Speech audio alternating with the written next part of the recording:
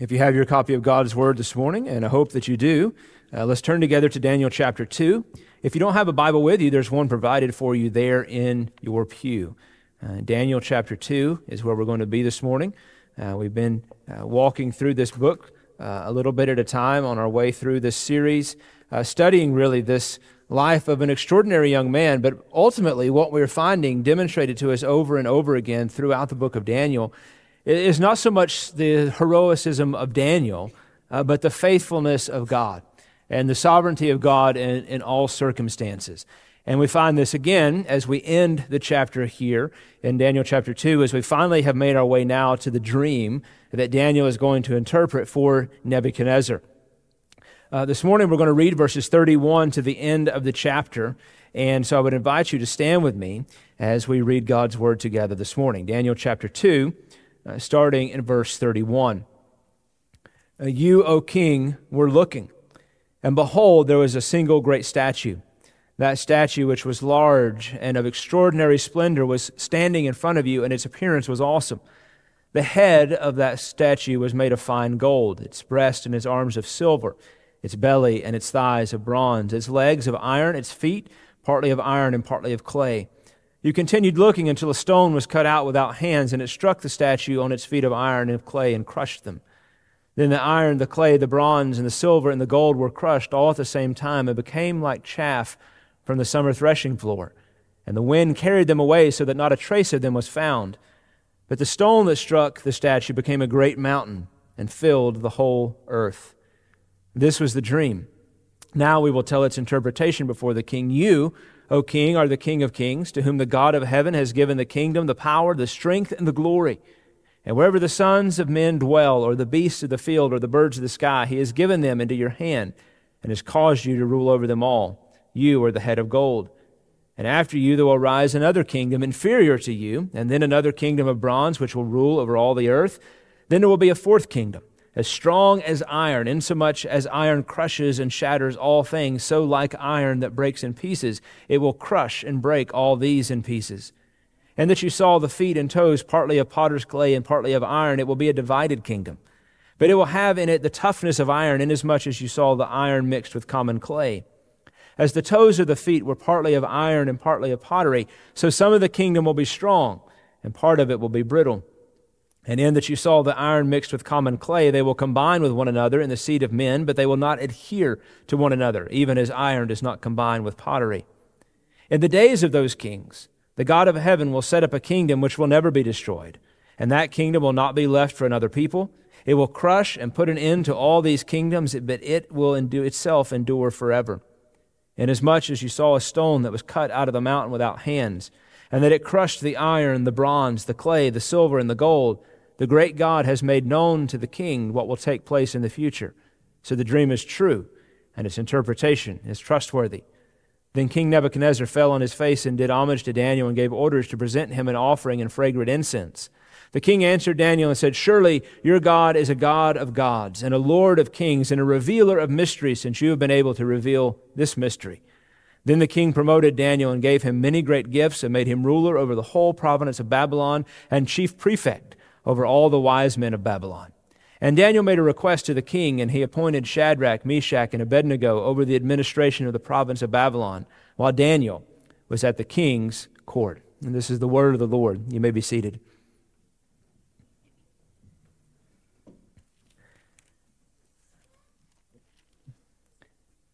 Last week we looked at the proper response to answered prayer.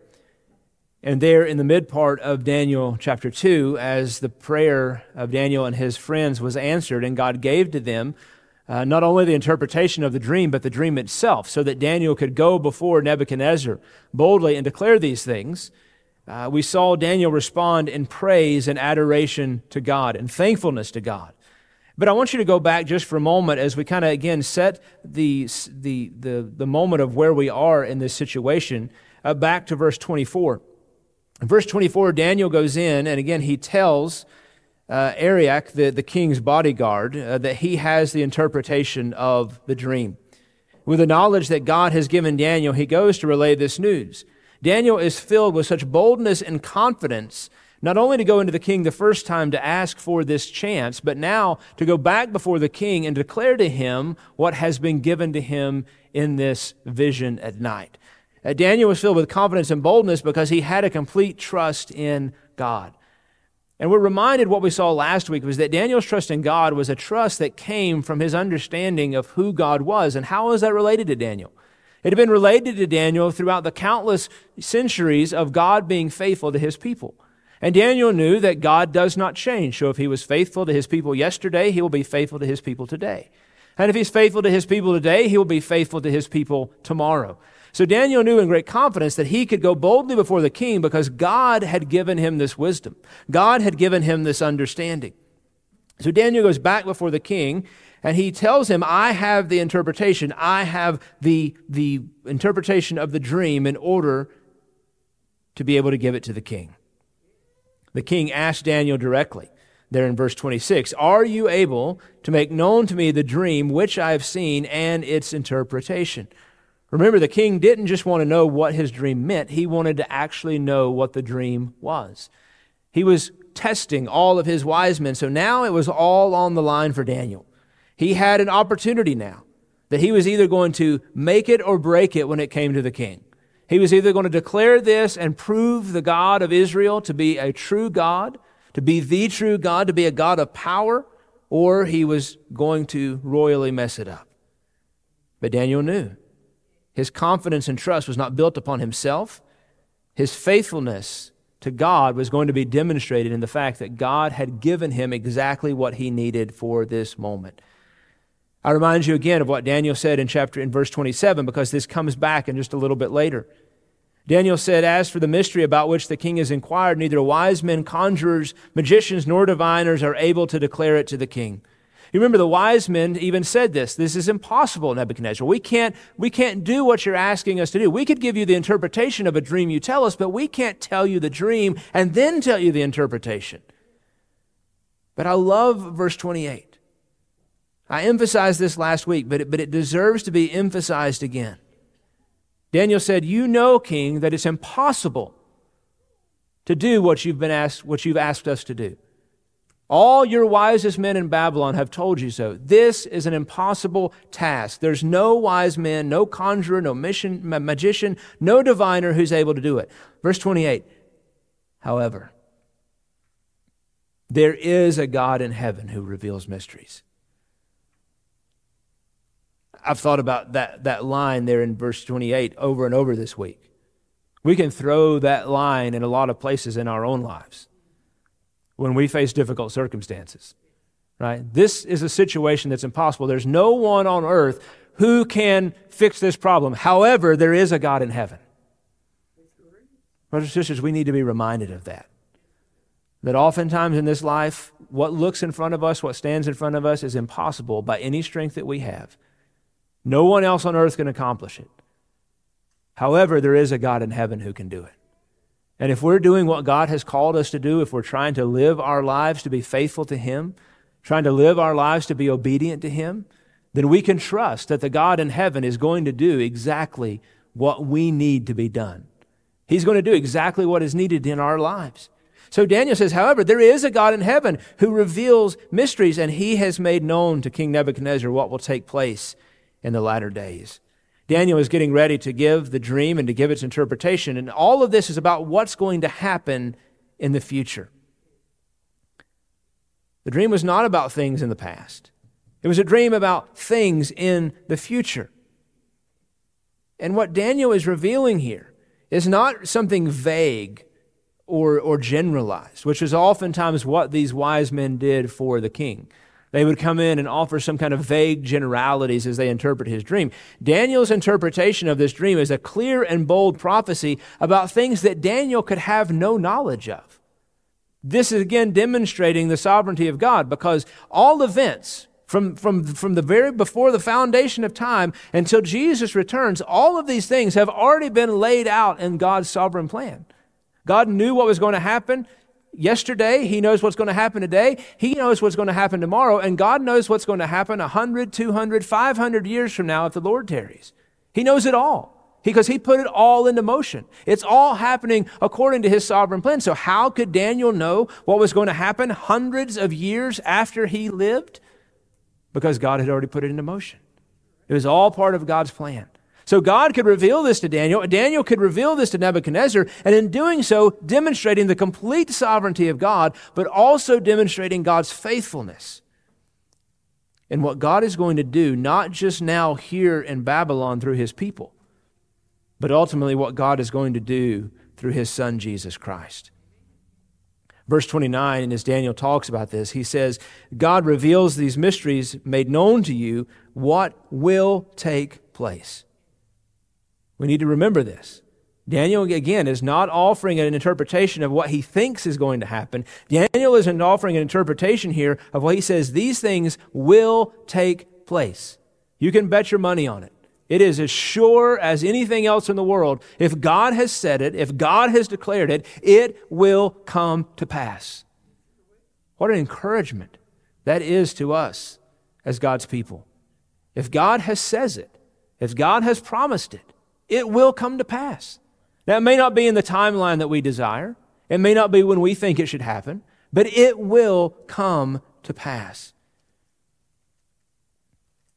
God intended to make clear to Nebuchadnezzar what his life held in store, but also what the future held. So I want you to notice first with me the dream recalled. So now, this is an incredible moment here, right? Because Daniel, again, is not just interpreting a dream for Nebuchadnezzar, as many wise men had supposedly done before. Daniel here in this first moment is without prompting, without any hints, without any suggestions, without any idea of what the king's dream was. Daniel is going to stand before the king and say, King, here is what your dream was. Now, all of us in the room, we dream at night. Science tells us that we dream every night. Most of the time, we don't remember what our dream was when we wake up in the morning. But spouses, how would you feel if your spouse woke up and said, I had a dream last night. Why don't you tell me what that dream was? It's impossible, right? There's no way. I mean, especially if you have crazy dreams like I have, there's no way that somebody could just sit out and say, here's what you dreamed last night. But this is exactly what Daniel's doing. It's a beautiful, again, picture of God's sovereignty and power. So notice there in verse 31, he says, you, O king, were looking, and behold, there was a single great statue. And that statue, which was large and of extraordinary splendor, was standing in front of you, and its appearance was awesome. So you could almost picture in your mind this dream. Nebuchadnezzar standing, perhaps he's standing out on the edge of the porch of his palace there. He's looking out, and here is this giant statue, large and of extraordinary splendor. So we picture just this monolithic, huge statue that Nebuchadnezzar is staring upon. It says its appearance was awesome. It's really basically because of not only its size, but because of its construction. It's impressive not just because of how big it is, but because of the different types of metals that it's made up of. It says the head was made of fine gold. Its breast and its arms, so its chest and its arms were made of silver. And then its belly and its thighs were made of bronze. And then its legs were iron. And in the feet were a weird mixture of both iron and clay. So it's a very unusual statue. And Daniel says in verse 34, you continued looking until a stone cut without hands struck the statue on its feet of iron and clay and crushed them. So what we understand is that impressive as this statue was, as the dream went on, it was demonstrated that as big as it was and as strong as it seemed and as valuable as it seemed, that it was not permanent, it was not indestructible. Because all of a sudden in the midst of this dream, a stone cut without hands strikes the statue on the feet and it crushes the feet. The feet of the statue begin to be destroyed. He continues in verse 35, and then the iron, the clay, the bronze, the silver, and the gold were all crushed at the same time and became like chaff from the supper threshing floor, and the wind carried them away, so that not a trace of them was found. Now, can you imagine this?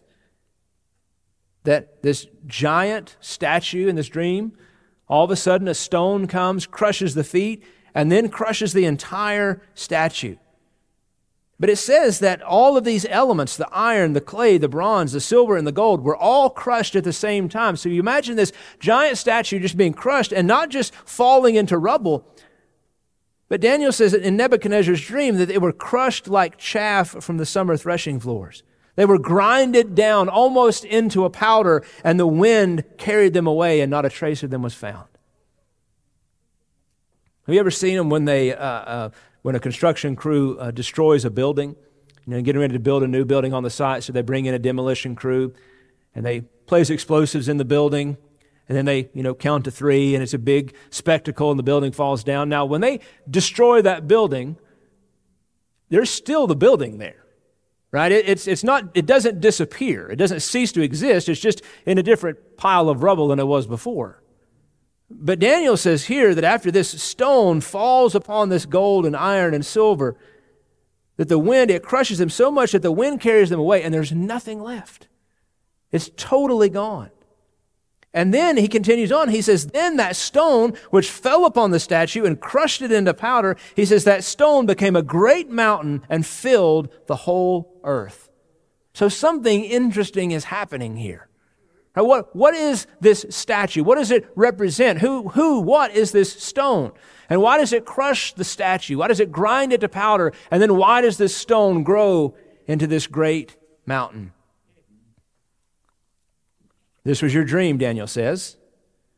Now we will tell the interpretation to the king. Now, Daniel had given to the king his dream. Now, we understand that it must be accurate for really 2 reasons. One, and most importantly, God had given Daniel this vision, so we know that it was true. And secondly, Daniel is not interrupted by the king during the midst of his speech. There's no doubt that the king in this moment is standing there maybe a little bit of slack-jawed because he's been trying to find someone who could tell him his dream and hit a dead end at every time. And now here is Daniel before him, and he has perfectly relayed to the king every minute detail of this dream. And this is a dream, remember, that Daniel tells us in the opening parts of chapter 2 that had greatly troubled the king. He was sleepless over this dream. He wanted to know what it meant because it had troubled him so deeply. So we can, in my mind, I kind of picture the king sitting there, and as Daniel is relaying this dream and getting all the details so accurately right, you can almost imagine the king, if he's sitting in his throne, he's kind of inching his way closer towards Daniel, leaning in and just waiting. Right? Because he wants to know, what does this mean? What are the spirits? What is a God? What is someone trying to tell me through this dream? So the dream was recalled, but now I want you to notice that the dream was also interpreted. Verse 37, Daniel starts out and he says, O king, you are the King of kings, to whom the God of heaven has given the kingdom, the power, the strength, and the glory. And wherever the sons of men dwell, or the beasts of the field, or the birds of the sky, he has given them to you and to your hand and caused you to rule over them all. It's interesting here, right? Because we know how evil Nebuchadnezzar was. We know how wicked Babylon was. But here, Daniel is saying, you, O king, are the King of kings. You are the greatest ruler right now on the face of the earth. You're the one who has been exalted. You're the one who has everything, all the power, all the strength, all the glory. He says not only the sons of men, anyone who dwells, or the beasts of the field, he says God has given all of them into your hand and caused you to rule over them all. But notice what he's saying there. Because it'd be very easy, and we understand that it was very easy for Nebuchadnezzar because he says so in the coming chapters, to think that everything that Babylon was, everything that Babylon would be, everything that he was as a king was all because of who he was. Nebuchadnezzar, the great ruler. Nebuchadnezzar, the wise ruler. Nebuchadnezzar, the mighty ruler. Nebuchadnezzar, the wealthy ruler. But Daniel is pointing out very clearly, and I want you to remember how courageous that Daniel would have to be in this moment because he knows Nebuchadnezzar. He knows Nebuchadnezzar's mindsets and how self-proud he is of everything that he's done. But what Daniel is saying is, he says, you have all of these things. He says, but it's God who's done it. It's God who has put you in this place. It is God who has given you all of this. And notice what he says at the end of verse 38. He says, you are the head of gold. So now we're getting somewhere in this interpretation. Remember this great statue? Gold there at the top, and then silver, and then bronze, and then iron. He says, you, Nebuchadnezzar, you're the head. You're the head of gold. God raises up rulers, and God casts them down. Babylon was a powerful kingdom, but it was only powerful because God had made it so.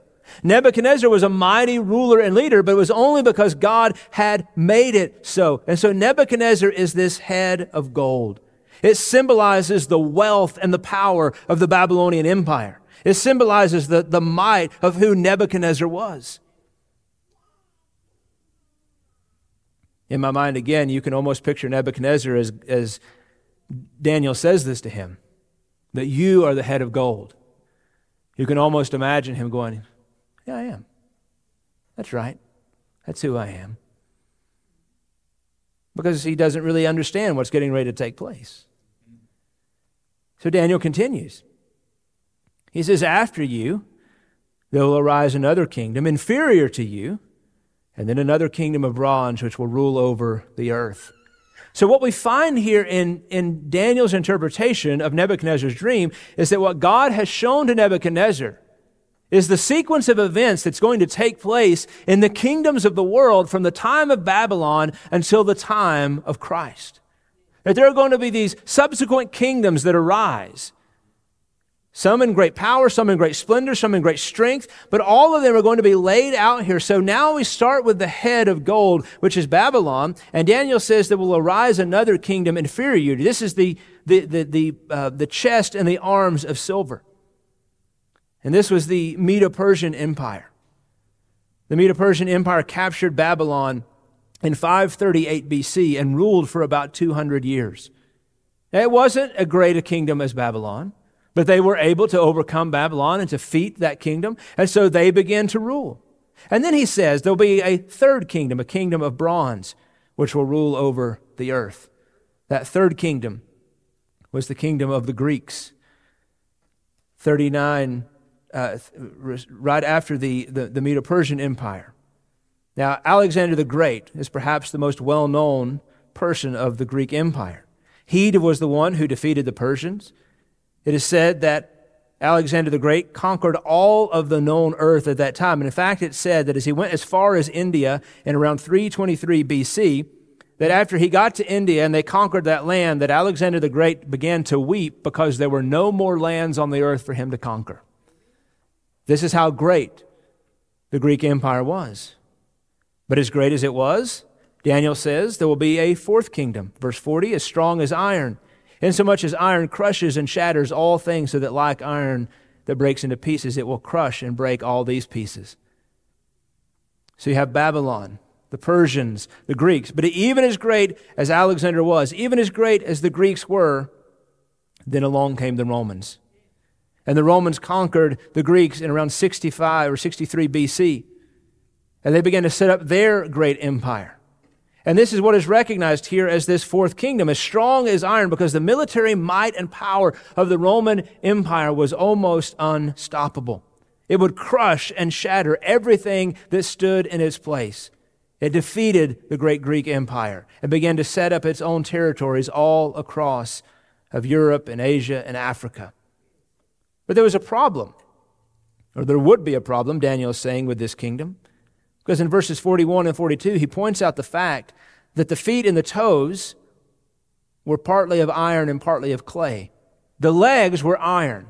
It symbolized the strength. But the feet, however, were a mixture of iron and clay. Now, if you know anything about elements, you know that iron and clay do not mix. You cannot put the two together. And so it points out this divided kingdom.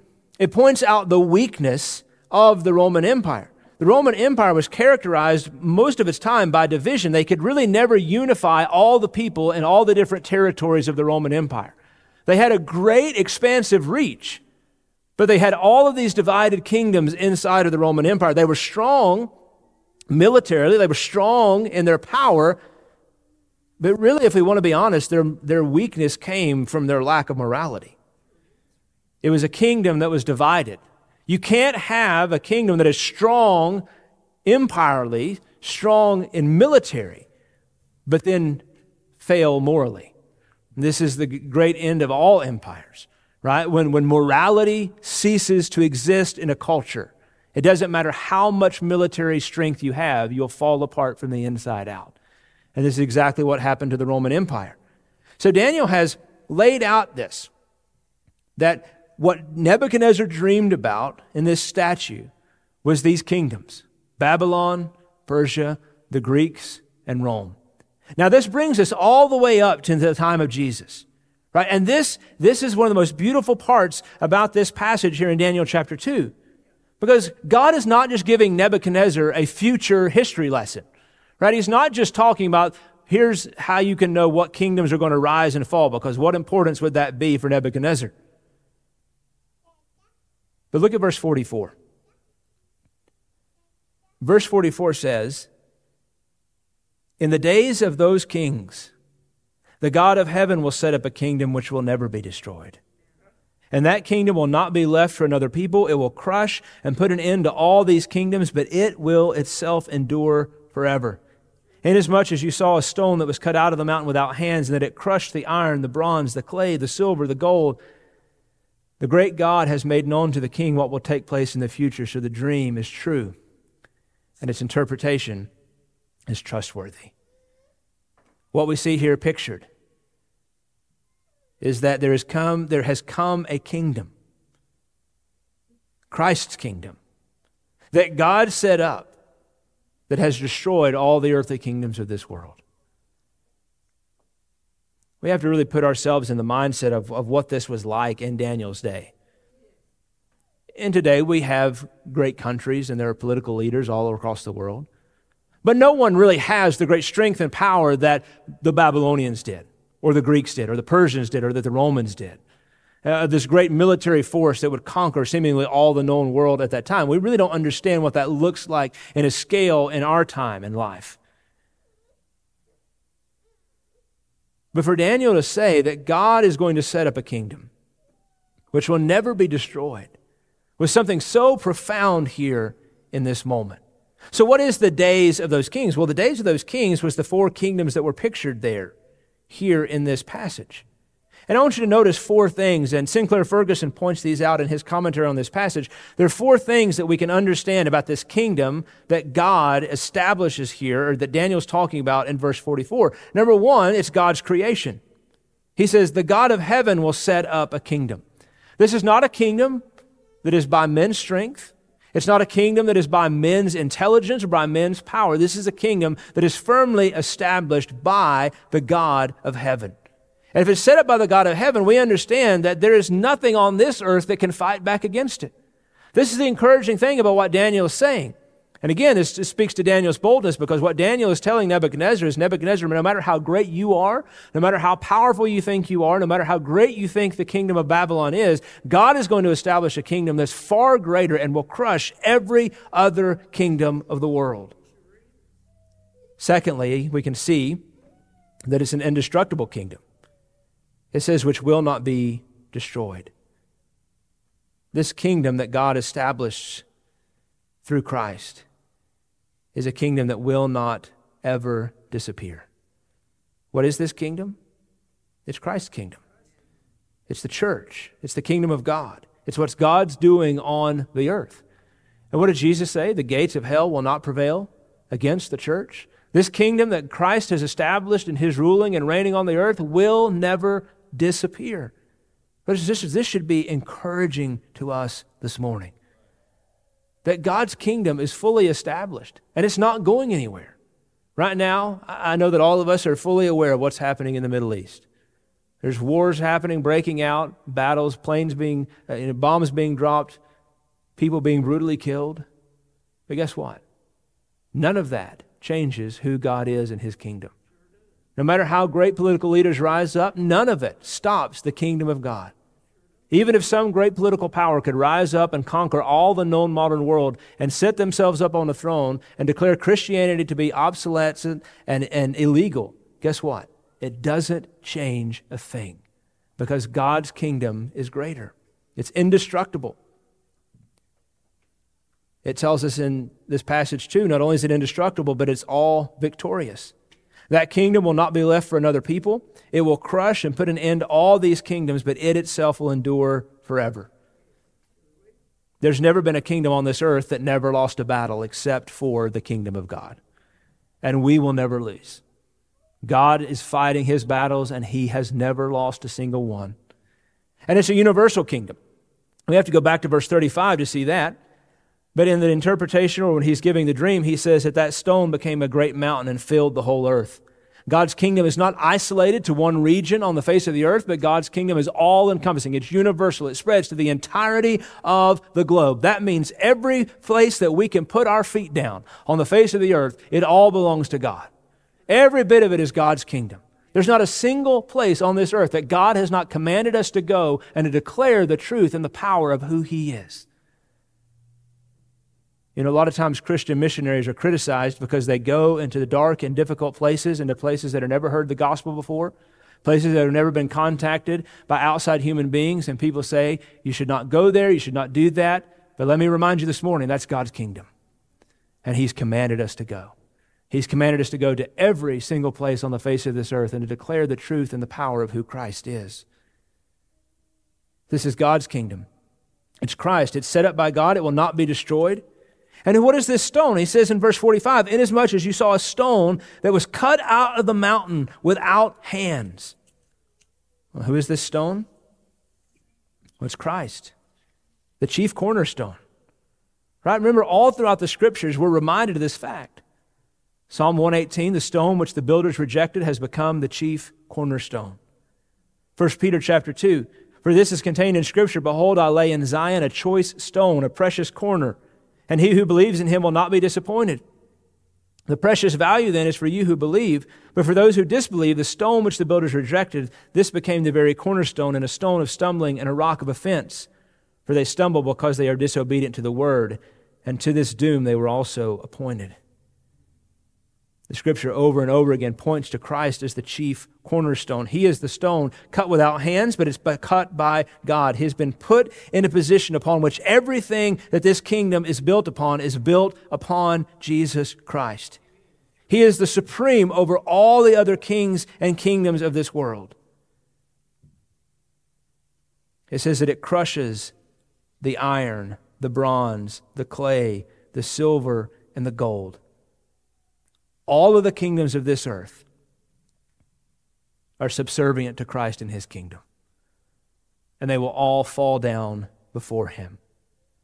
They will be crushed, as the Scripture said earlier, into powder and blown away as the wind. It reminds us of what the Scripture says in Psalm chapter 2.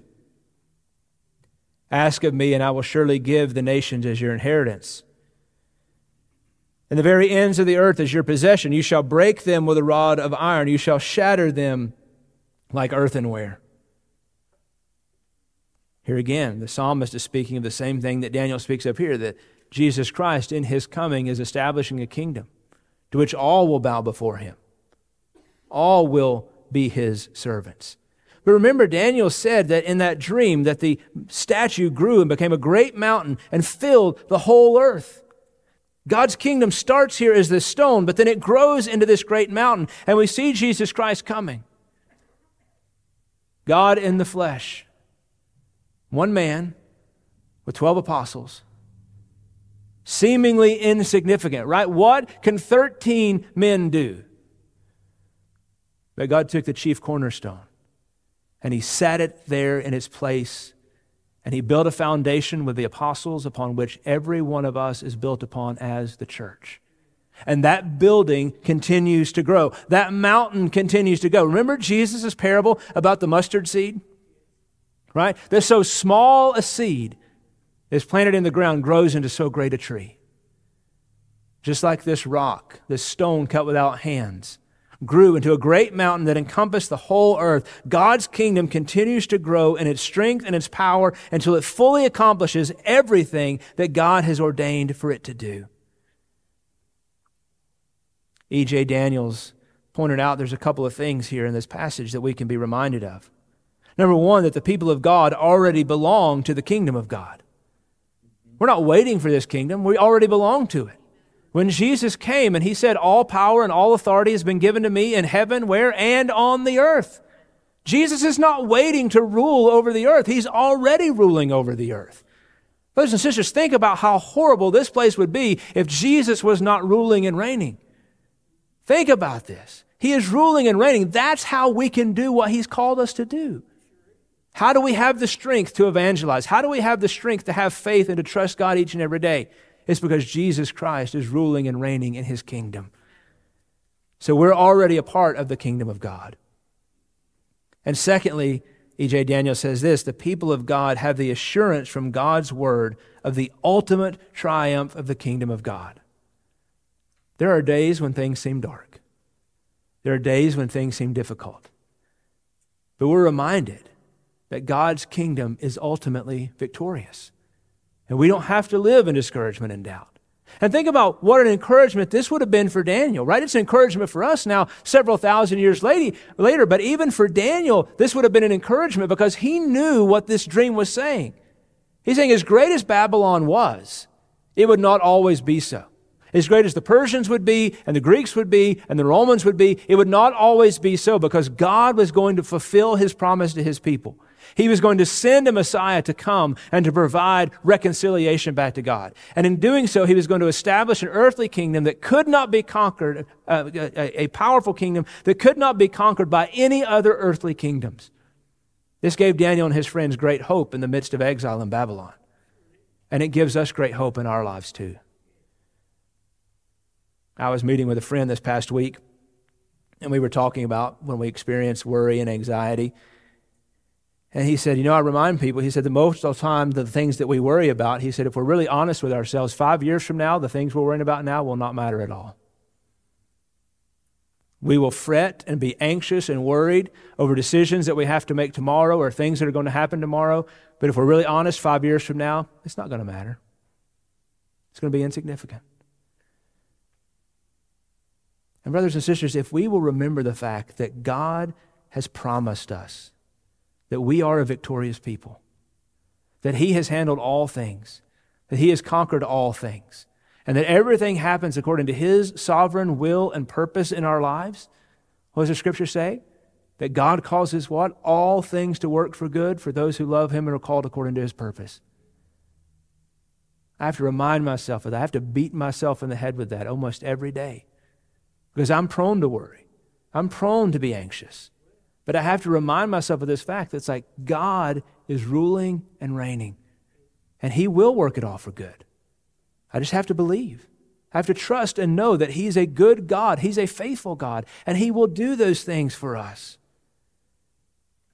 Notice what Daniel says there. He says, so the dream is true and its interpretation is trustworthy. Brothers and sisters, we can take God at His word. If God says it, we can believe it. Now here Daniel is talking about the specific prophecy because he's giving this to Nebuchadnezzar. But inside of this book, inside of this thing that we hold in our hands and we carry home with us is the very word of God. And we can take God as His word. If He says it in here, it is true and it is trustworthy. There's not very many things that we can trust in this world. In fact, there's only one thing that we can trust with absolute certainty every single time, and that is the Word of God. It's true and it's trustworthy, and we hold ourselves to it. Now, finally, this morning, I want you to notice in these last verses, not just the dream recalled and the dream interpreted, but I want you to notice faithfulness rewarded here. In verse 46, it tells us that after Daniel finished it, Nebuchadnezzar fell on his face and paid homage to Daniel and gave orders to present him with an offering and fragrant incense. Now this is crazy, right? Here's the king of Babylon, this great ruler who pays homage. He's basically almost treating Daniel like a great king or a god. He's falling down and paying homage to him, falling on his face. There's nothing you can do in this period of time that signifies a greater respect towards someone than laying down on your face before them.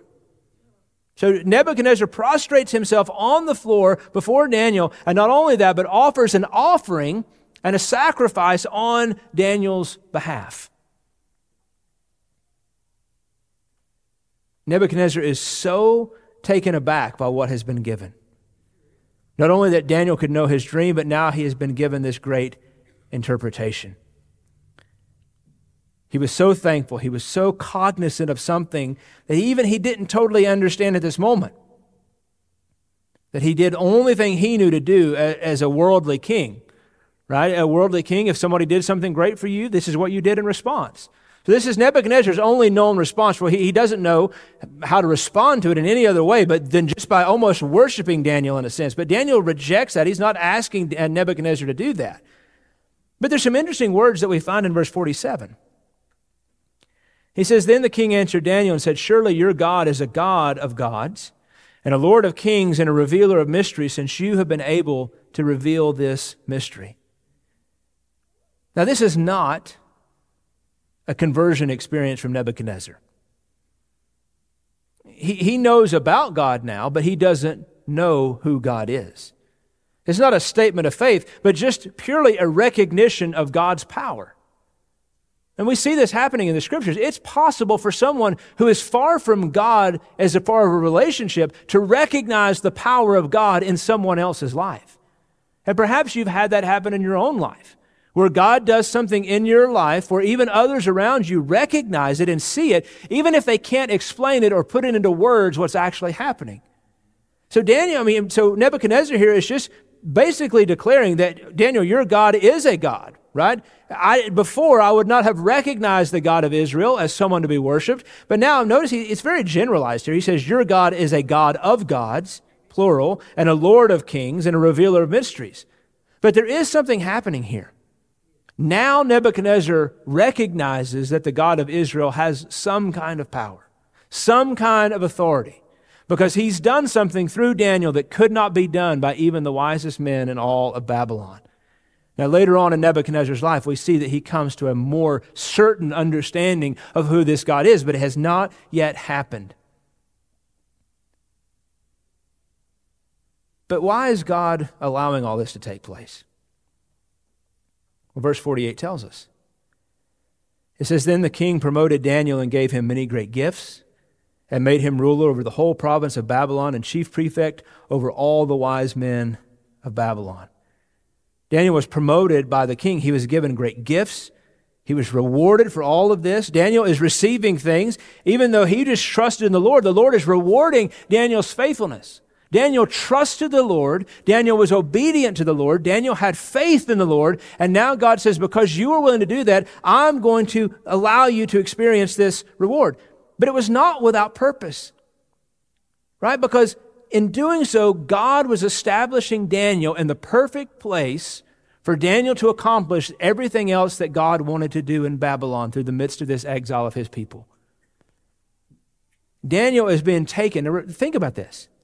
He's being taken as an exile from Israel. He was a captive.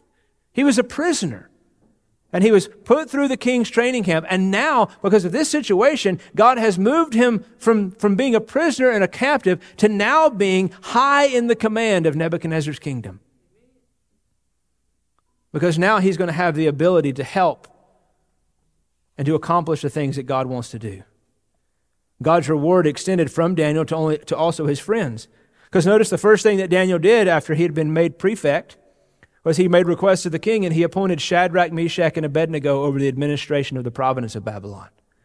God didn't just reward Daniel in this powerful way, but he also rewarded his friends as well, putting all of them in a place of power and prominence to continue to do his work in Babylon. Let's not miss the fact that in every place that Daniel was, he was obedient to God in the midst of his circumstances. When he was in exile, he was obedient to God.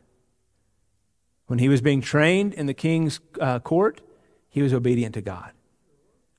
And now when he's placed in this position of power and prominence, he remains obedient to God. God puts us in the places that we need to be at the appropriate times. And what God expects from us is to remain obedient to Him, that He may use us for His glory wherever we are. Every one of us in this room are going to be in different places in our lives. whether it's with our families, whether it's with our employment. Some of us may get a great promotion that puts us in a place of power and prestige. Some of us may never see that. But what God is asking for us is to remain obedient and faithful to Him wherever He places us. Because God is going to put us in those circumstances, God is going to put us in those places in order for what? That we may continue to accomplish His perfect will and do what He's called us to do. That we may use those places and those positions for the good of the kingdom of God. Daniel was faithful. And in the midst of this interpretation, the church, Daniel himself, all of us have been given this great encouragement. That God has established a kingdom that is without end, that is without conquering. It cannot be defeated. It will rule and it will reign forevermore. We belong to this kingdom, brothers and sisters. This is our kingdom. He is our Lord. He is our King. And we have great hope if we trust in Him. Let's pray. Father, this morning we thank You for Your word. Lord, we thank You for Daniel's faithfulness that continues to be an encouragement to our hearts and our spirits. But Father, we thank You most of all for the picture of Your sovereignty in Daniel's life. That, Lord, brings us encouragement on a daily basis. Lord, we need to be reminded of Your sovereignty every single day. We need to be reminded every day, Father, that nothing happens in this life by accident. Nothing happens in this life by chance, but is all a part of Your perfect will and plan. Lord, help us to remember who You are and what You're doing, and to trust even when circumstances seem outside of our control. That we would be as Daniel did. When control seemed to be removed from him, he just continued to trust in You. He brought it before You. He prayed. He sought Your face, and You were faithful to answer. Lord, help us to be the same. That when things around us seem to be falling apart, when chaos seems to be supreme, Lord, we will pray. We will trust in You. And Lord, see Your hand at work. Father, we thank You for this time together. And we ask all these things in Jesus' name.